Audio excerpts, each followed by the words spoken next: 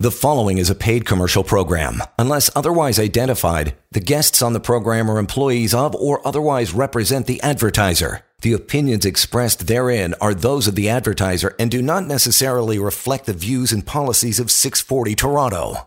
Alrighty, we are ready to get at her. I hope you're ready as well. Welcome to the show. We are ready to go. Chris Justice is here, courtesy Samfiru Tumarkin LLP, the most positively reviewed law firm in the country. We will get to employee or independent contractor as one of our topics today in between our phone calls. Maybe shoot a couple emails out there.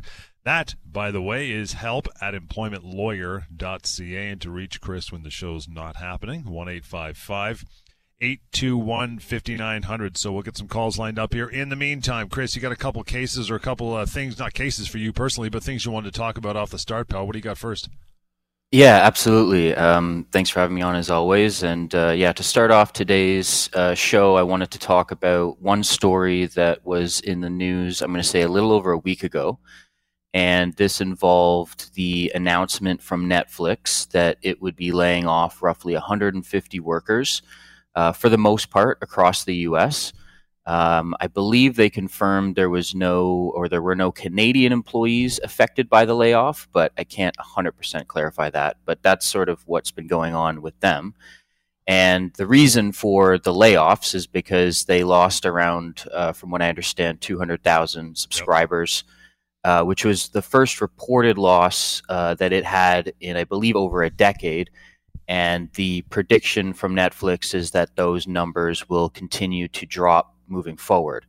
So the CFO at Netflix had commented that there was therefore a need to lay off these workers in order to reflect the realities of the revenue growth of their business.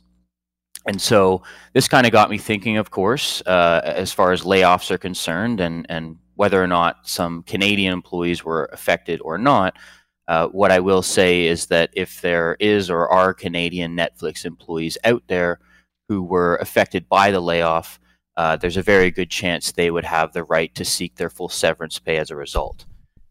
Even if they are told that the layoff is temporary, even if they're told that at some point it's the company's intention, whether Netflix or somebody else, of having them come back, they need to understand, these employees need to understand that they do have options.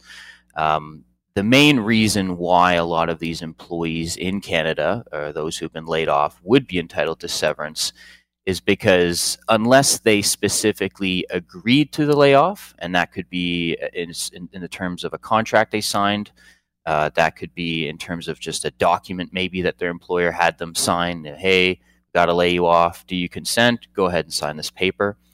Or it even could be an implied term of their employment. You know, for example, you could be a construction employee who gets laid off every season, and so it could be expected. But if you're in a situation where you haven't consented, it's layoffs have never happened before, or maybe if they have, it happened way, way, way long ago, there is still that good chance that you would actually be entitled to your severance pay, because what your employer is essentially doing is saying, hey, we're going to stop paying you completely, and we just don't know when we're going to have you come back.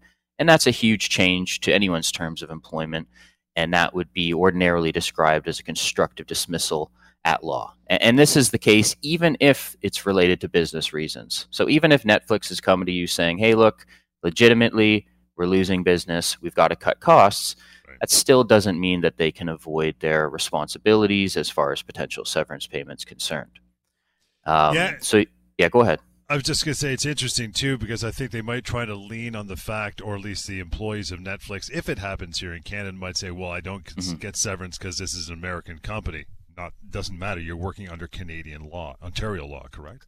Correct. And oftentimes, at least me personally, when I've dealt with American businesses or American lawyers, you know, the law down there is so drastically different as far as severance and all that kind of stuff. They have, I think it's called at will. Yeah. Correct. Yeah. Termination. So to them, you know, a lot of them anyways, it's unfathomable that an employee could be entitled to up to 2 years of severance just for a termination, let alone a layoff. And also further to your point, you may have a company that you work for that primarily operates out of the U.S., but if you're a worker who's been working, let's say, in Toronto for the entire time because they've got headquarters there or a business location there, then in all likelihood, you're going to be considered, or the law that applies to you is going to likely be that of Ontario law in the hypothetical that I gave. So you definitely don't want to assume that just because you work overall for a largely American business, that therefore the jurisdiction of America or any given state within the U.S. would apply. And one other thing I'll just mention on this topic is that one problem I've found with layoffs in general is that someone is laid off and they don't necessarily know their options, of course. They don't know that this could amount to a termination at law. They kind of wait around, maybe half hoping to come back, maybe not. And then a lot of time goes by, months and years goes by potentially, especially when we look at the COVID context of people who've been laid off since March of 2020. And unfortunately, they're at risk of simply having waited too long to do anything. Normally, people have 2 years to take action against their employer if they felt like they've been wrong done in some way. And so if you're someone who's been laid off over 2 years ago and now you're only contacting me or a lawyer after the fact, even if you did have a case back then, because you waited more than 2 years, you're at risk of your case essentially not going forward for that reason. So these are situations that you definitely want to get in touch with a lawyer ASAP, as soon as the layoff happens, especially if there's no identified recall date and it's just, we're laying you off indefinitely into the foreseeable future. You want to get in touch with a lawyer to preserve your rights and make sure that you're not kind of violating any timeline or deadline that might apply to you. And as I mentioned off the top, reaching Chris outside of the hour of the show anytime, 1-855-821-5900, help@employmentlawyer.ca. What's the second matter you wanted to talk about, pal? Yeah, so the second situation has to do more with a real-life case scenario, or maybe what I'll call a case study.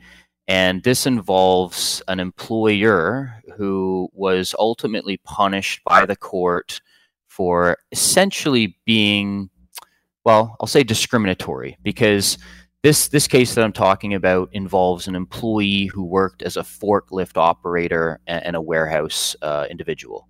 And after he became employed, his employer began to notice at some point into the relationship that he had a number of absences from work. And these absences were often happening around weekends and around the day that he got paid. Aside from these absences from work, the company hadn't really identified any work-related issues. But the company did have a policy that workers had to notify the employer at least an hour before if they couldn't show up to their shift.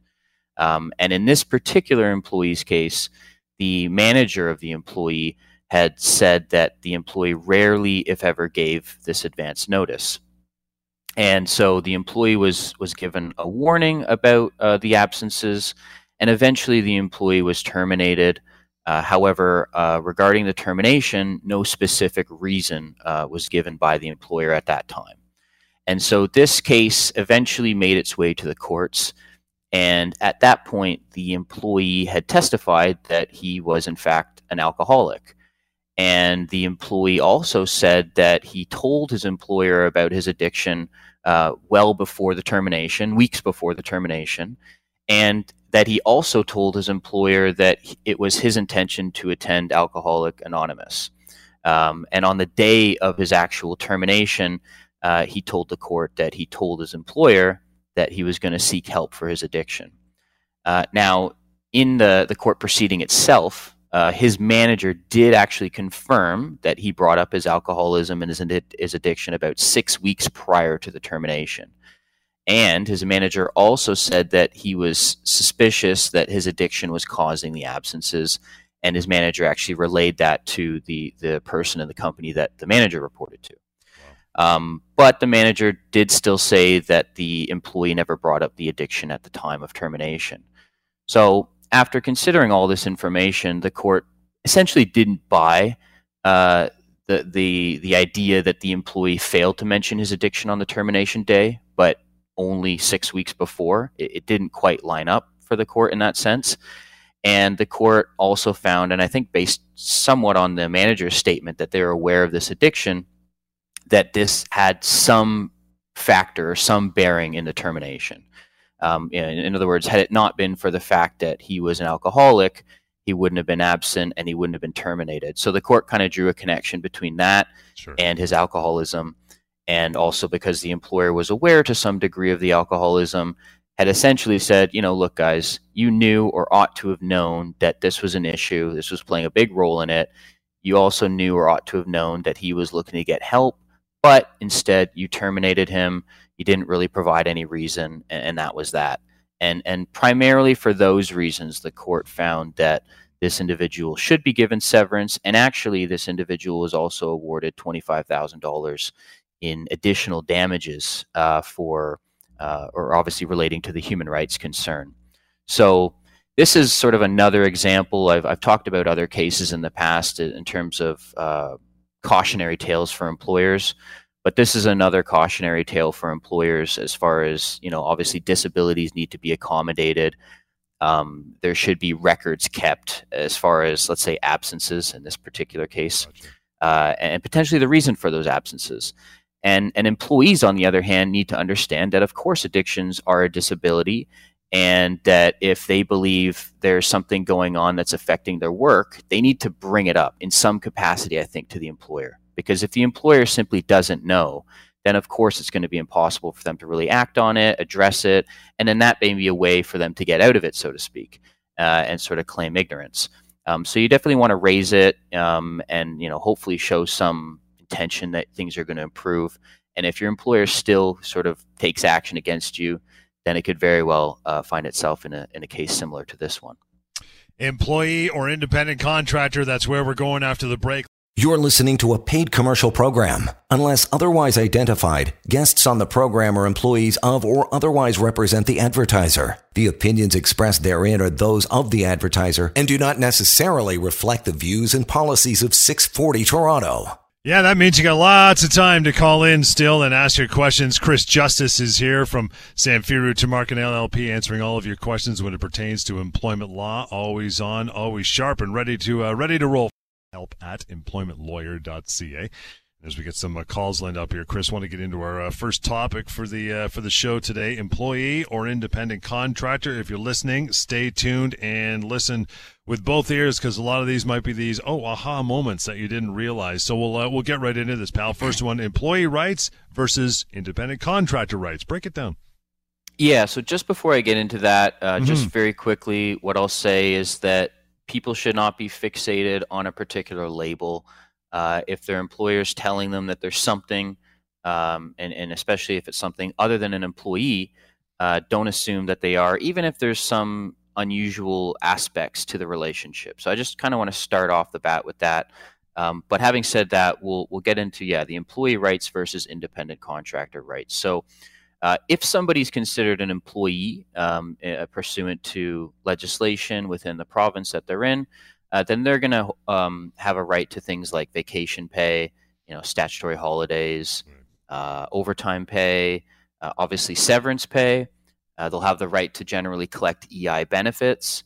So there's a number of rights that are set out in the legislation that at the very least an employee is deemed to be entitled to at minimum.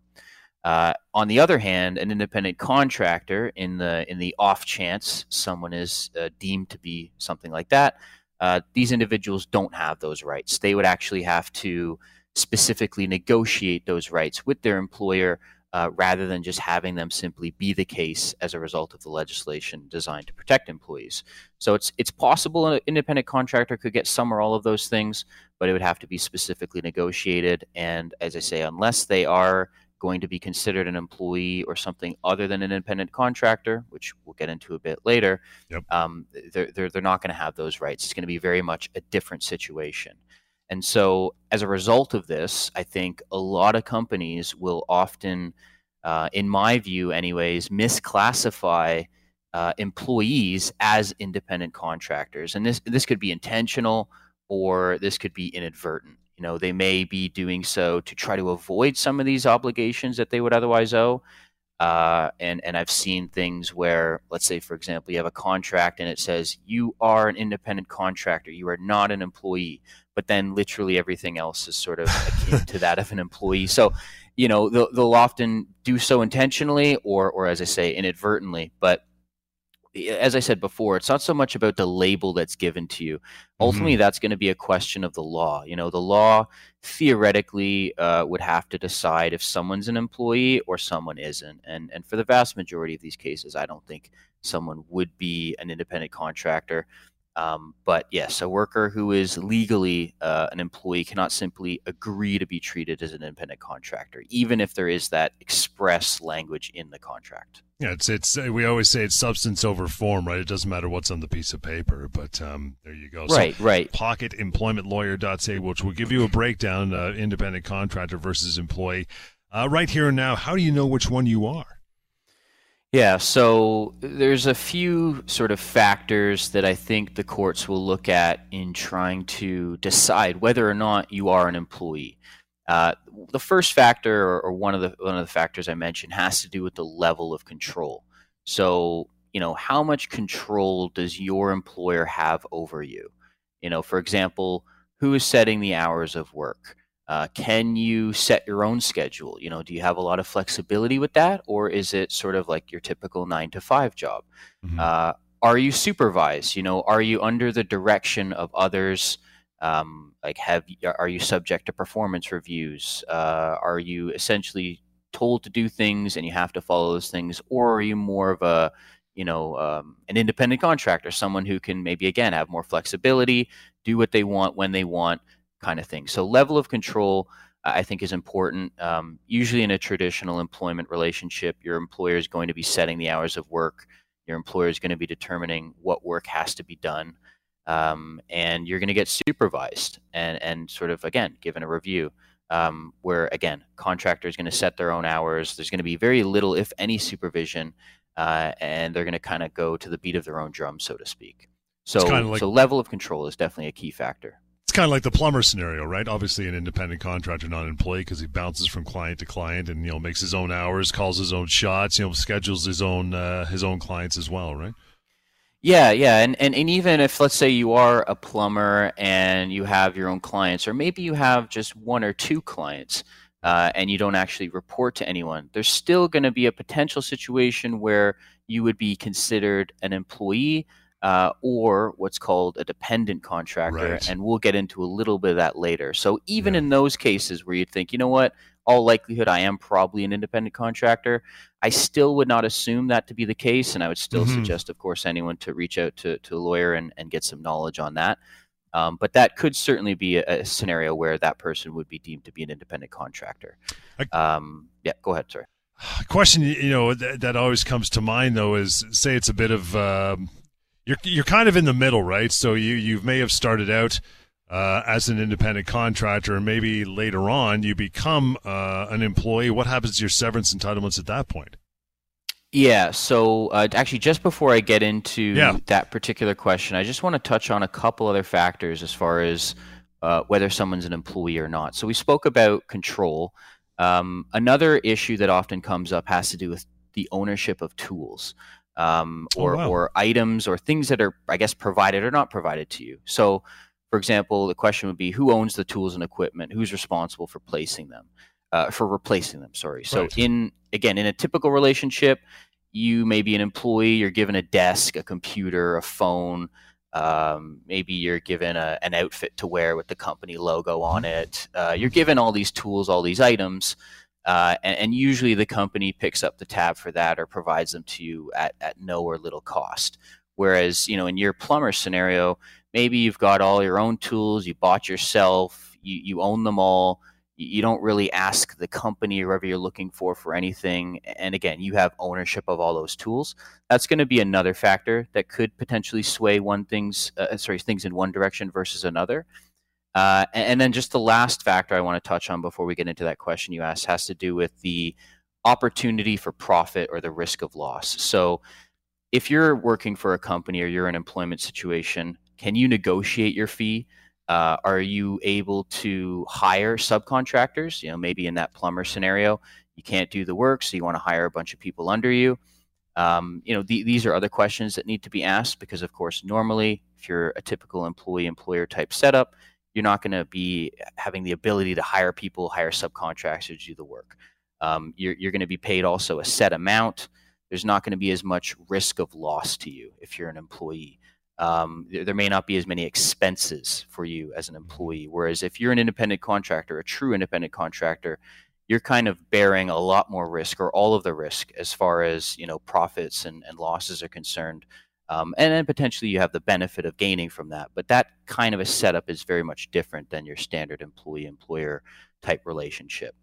But going on to your question, as far as, again, what you're saying is, what if you're an employee, or an individual, I should say, who worked, let's say, as an independent contractor, so supposedly, for maybe 5 years, and then your employer says, hey, we want to switch you to an employee of an indefinite duration and have you sign this contract, and you work another 5 years in that capacity. Well, first of all, as we've just sort of discussed, those first 5 years as a so-called independent contractor may very easily not be that, and that may be just an employee or something else other than an independent contractor. But even if it is, in the off chance, considered that you were an independent contractor for that period of time, if you later on transition to a quote-unquote employee, then there is a very, very high chance that those prior years as an independent contractor will still be factored into the equation. Historically, that may not have always been the case, or that may have been different, but some of the recent case law suggests this is no longer the case, and that has to be factored in. So again, as an employee or as an individual, you don't want to assume that you're going to be considered a 5-year employee and you should only therefore get severance based on a 5-year employee if you've got 5 more years before that already in there, as whether it's as an independent contractor or otherwise. You should be generally looking at the situation more like you're closer to a 10-year employee. So you just don't want to sell yourself short in that kind of a situation. Lots more of these points to get through, but we always get the calls on first. Frank, thanks for standing by for a couple minutes. How are you? I'm doing good, and you? Good, sir. What's on your mind? What's your question? I have a temp agency, and I basically work in different hotels and with the GTA, and I have this a lot of South American people. They come here, some of them with a student visa, some of them they come with, I don't know, without a working permit, whatever. And so I hire them, and I hire them as a subcontractors. Now, I understand that probably it's not a legal thing to do, but I do have of them. And when I print the check, basically what I put there, that it's a solo proprietor, meaning that they do different kind of job in the hotel. Some of them clean, some of them maintain, and some of them do laundry. Now, am I getting into trouble in the long run, or I don't know? So just so I'm clear, and thanks for your question, you're sort of wondering, the way in which you pay these individuals. You're asking whether or not it's on side with the law? Yeah. So I know, for example, there are a lot of situations where, again, a company, an employer will hire an individual, and the company will say that individual is being hired on as a contractor, let's say an independent contractor, or I think you mentioned the phrase sole proprietor, which It seems like you could be meaning the same things, just basically someone who is not necessarily an official employee of the company. And as a result, in a lot of these cases, the employer will, let's say, for example, pay that person every 2 weeks or every month. A lot of times it's a monthly basis. No, every 2 weeks. Every 2 weeks. Okay. So they'll pay them every 2 weeks. And usually what happens, if they're an employee, they'll take the taxes off. But in a lot of contractor situations, they won't do that, and they will leave the responsibility to the individual to remit their own taxes. And the individual may then file tax returns or tax information that indicates that they're an independent contractor or a sole proprietor. And there's nothing necessarily wrong with that situation, and that happens a lot.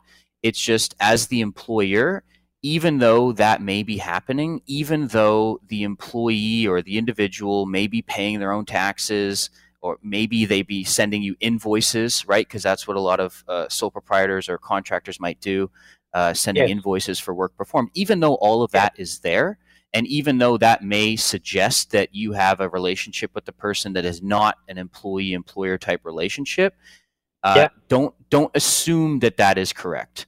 I think, if anything, you should get in touch with our firm, and we can kind of take you through that process. Because, as I mentioned, it's not necessarily against the law, of course, to consider someone an independent contractor and pay them in accordance with the rules that go along with that.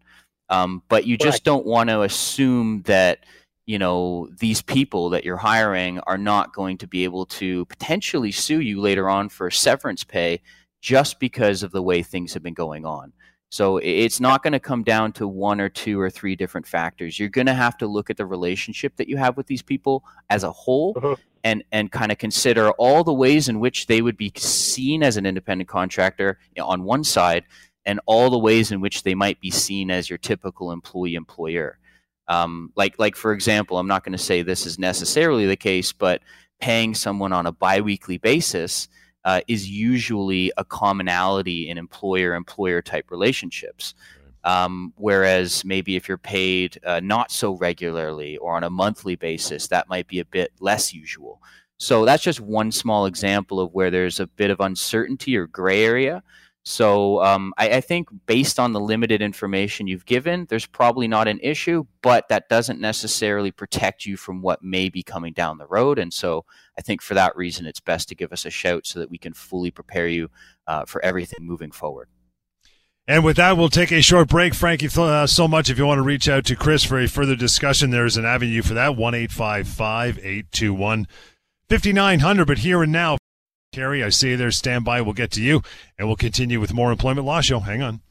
You're listening to a paid commercial program. Unless otherwise identified, guests on the program are employees of or otherwise represent the advertiser. The opinions expressed therein are those of the advertiser and do not necessarily reflect the views and policies of 640 Toronto. All right, we are back into it. Good to have you along, and it would be our good pal Chris Justice is our guy. He is answering all of your questions today as we continue our topic of employee or independent contractor. But always, I'll get my pal Jody to get our next call on the line. That would be Carrie standing by. Carrie, how are you?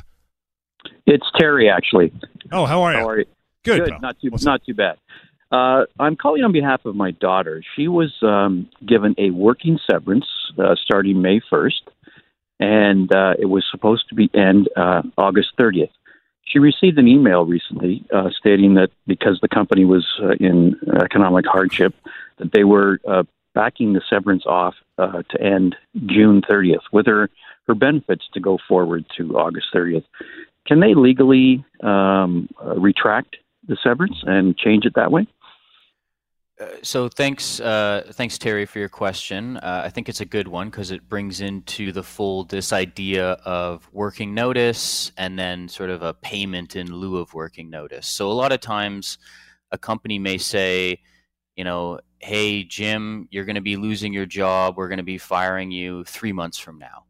And at that time, we'll give you a little bit of a severance package, but this is just heads up that that's going to happen. And then maybe kind of what you were saying, they might say later on, actually, due to some business reasons, we're going to have to say your last day is next week. And you're thinking, oh, wait a minute, I thought I had 2 more months to go. Generally speaking, the employer can do this, provided it's being done for some legitimate reason. There isn't necessarily anything wrong with an employer sort of cutting short that working notice period. However, if they are going to cut that working notice period short, that doesn't mean that they can't otherwise avoid their general obligations. So let's say, for example, your daughter is entitled to a year of severance, and your employer said, we're going to make you work 3 of those months, and then we're going to pay out the other 9. But then they change it and they say, you know what, we're only going to make you work 1 month. Well, there's still another 11 months to go. So whether they want to, satisfy that by having your daughter work out that time or simply pay her out, I think something's got to be done. So it seems like, her entitlements are still going to be what they were when she was initially informed of the termination. It's now maybe just a matter of whether, or the degree to which it's going to be sort of, fulfilled by way of a working notice versus a payment instead. Does that make sense? Yes, it does. That explains it perfectly. Okay, I appreciate your comments, and we'll go forward from here. Thank you. Yeah, absolutely, yeah. And just one more point I'll say, Terry, is to not assume that whatever your daughter's employer is offering in totality don't assume that's going to be enough. You definitely want to get in touch with us just so we can make sure she gets as much as possible and what's fair and reasonable ultimately. Terry, appreciate that call. You want to reach out to more of a conversation, here's how you do that. 1-855-821-5900. But for the remaining time here, Gord, thank you for hanging on for a moment. How are you? Hey, greatest show on the radio, guys. Thanks, man. Chris, I got a little problem with the paid sick days for workers, right? So basically, it actually goes back to when Kathleen Wynne brought them in, and then Doug Ford cancels them. I mean, basically, those 2 days paid and 3 days unpaid were for the regular flu virus to stop it from being spread around the community, right? Right. And so Doug Ford comes in, everybody knows, he cancels them. Pandemic starts. We could have used those sick days for the testing and that. So where I'm a federal worker, I kind of got the advantage of that because right away, federally, they made 3 days paid instead of the 2. Little battle between Justin and Doug. And I was just wondering, so the pandemic comes, all the chief medical health officers, all the mayors of the GTA are coming out. We need 10 days. We need 10 days for the quarantine. Doug Ford's still refusing to do it. He had to be pulled by his teeth to do it. You got a question, Gord? Let's get to it. Yeah. Can I hold Doug Ford accountable and the party for spreading the noxious disease? Okay, so this is not necessarily my wheelhouse as far as holding public officials accountable or not, but what I will say is that generally speaking, it's going to be very, very difficult, if not impossible, for you to hold Doug Ford accountable, or frankly, in my view, for someone to hold Justin Trudeau accountable for whatever has to do with the COVID pandemic. You know, better for worse, right for wrong. That's just my position on the matter. So it's kind of hard for me really to get into it much further. But honestly, I don't think the odds look that great. Appreciate that, Gord. Moving on here, we got one more talking point before we get on to another topic. Chris, we were talking about before all the flood of calls, employee versus independent contractor. Now, you did mention some middle ground there, dependent contractor. Yes. Break that down a bit. Yeah, and actually, the caller before Terry, this could apply to his situation because he was talking about taking on a bunch of what he termed sole proprietors. So just like with anything, there's usually it's not just black and white. There's a little bit of a gray area. So yeah, what happens if you're not maybe technically an independent contractor, which is in my view pretty rare, but you're also not like a full-fledged employee? Is there some sort of middle ground? And that's where this intermediate category of dependent contractor comes in. And these people are essentially workers who, although they may be genuinely self-employed, they receive all or most of their income from a single client. So you could have, let's say, a sole proprietor, Jim Smith Incorporated, 1234 Inc., their own business. They invoice out of that business. They're, whether they're a plumber or whatever.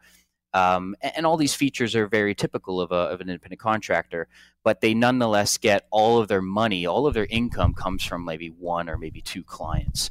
And so a lot of times this is what would be called a dependent contractor.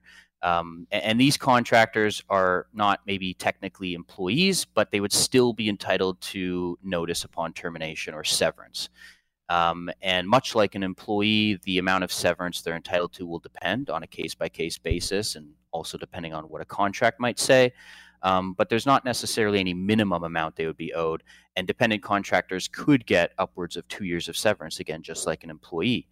As far as kind of, again, some other factors that go into what is considered a dependent contractor, you've got things like exclusivity I mentioned.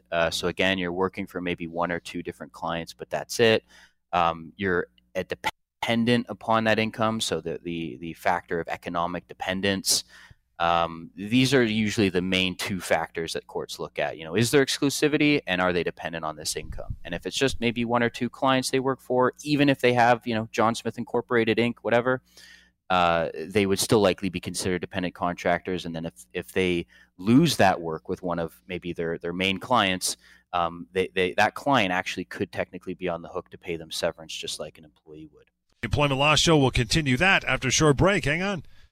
You're listening to a paid commercial program. Unless otherwise identified, guests on the program are employees of or otherwise represent the advertiser. The opinions expressed therein are those of the advertiser and do not necessarily reflect the views and policies of 640 Toronto. As always, the callers are top priority on the show. We'll get to Peter. Hi, Peter. Thanks for hanging on.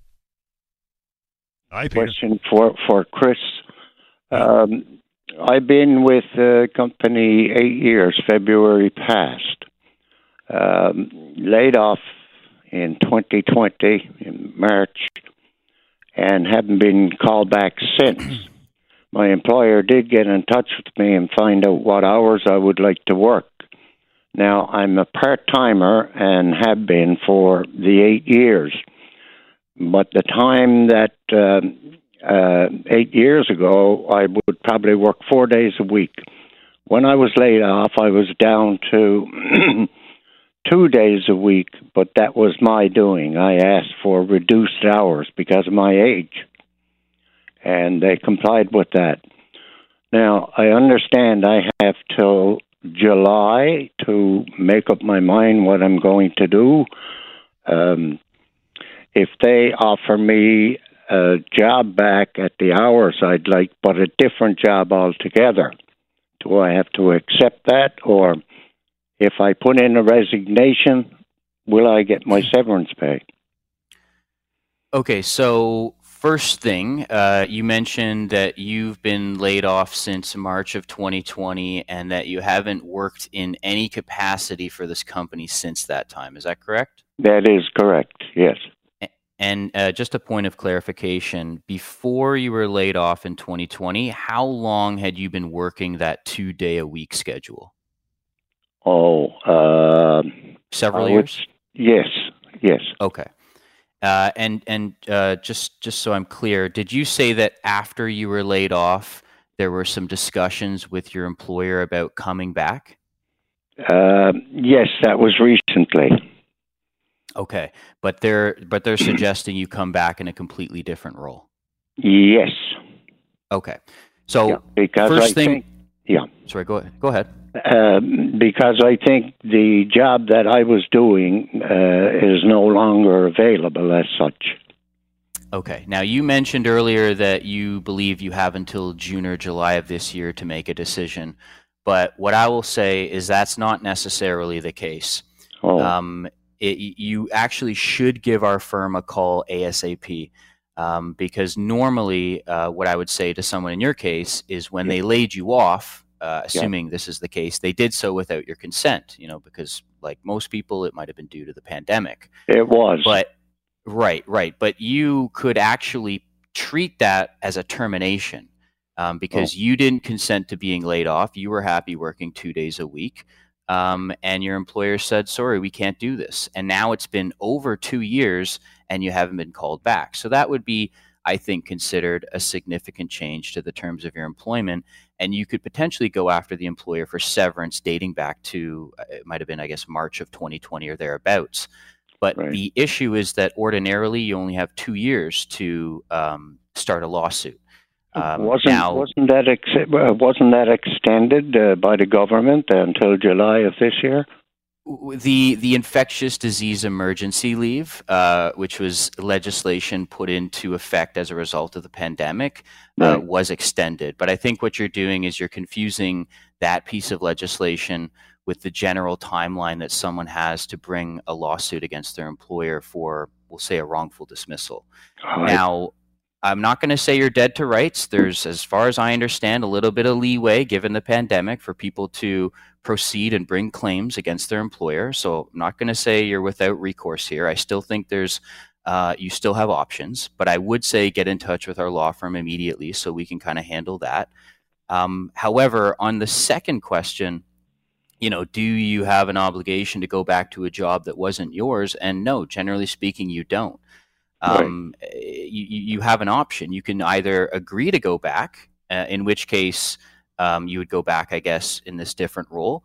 Or Yes. you can generally tell the employer, look, I signed up to do X and now you want me to do Y. Yes. That's not something I'm, agreeable to, because that's just not what I signed up for. Right. And, I would like my old job back. And if your employer says, well, sorry, too bad, so sad, but it's just not going to happen, then you may actually have a cause of action right there. So you could actually have two different situations where you could pursue something against your employer for what they did back in 2020, potentially, Right. or you could sort of take action against them maybe for more recent events in terms of, these discussions that you're having with them. But I would suggest you give our firm a call just so that you can be best prepared for any further communications you have with your employer. And I would say before you even have any further communications with your employer, you should give us a call, and then we can make sure that, you don't say anything out of line or anything that might, limit your options, because there potentially could be a significant case there, even if you're only just working the 2 days a week. I see. Yeah. If I decided, look, I'm not going to, I put in a resignation letter. What happens then? Do I still get a severance pay? No, I do not suggest you put in a resignation letter. If there is a clear and unequivocal resignation and there's no doubt about it, and it's your voluntary decision to resign or to retire, right, then it's going to be very difficult for you to get any severance. I see.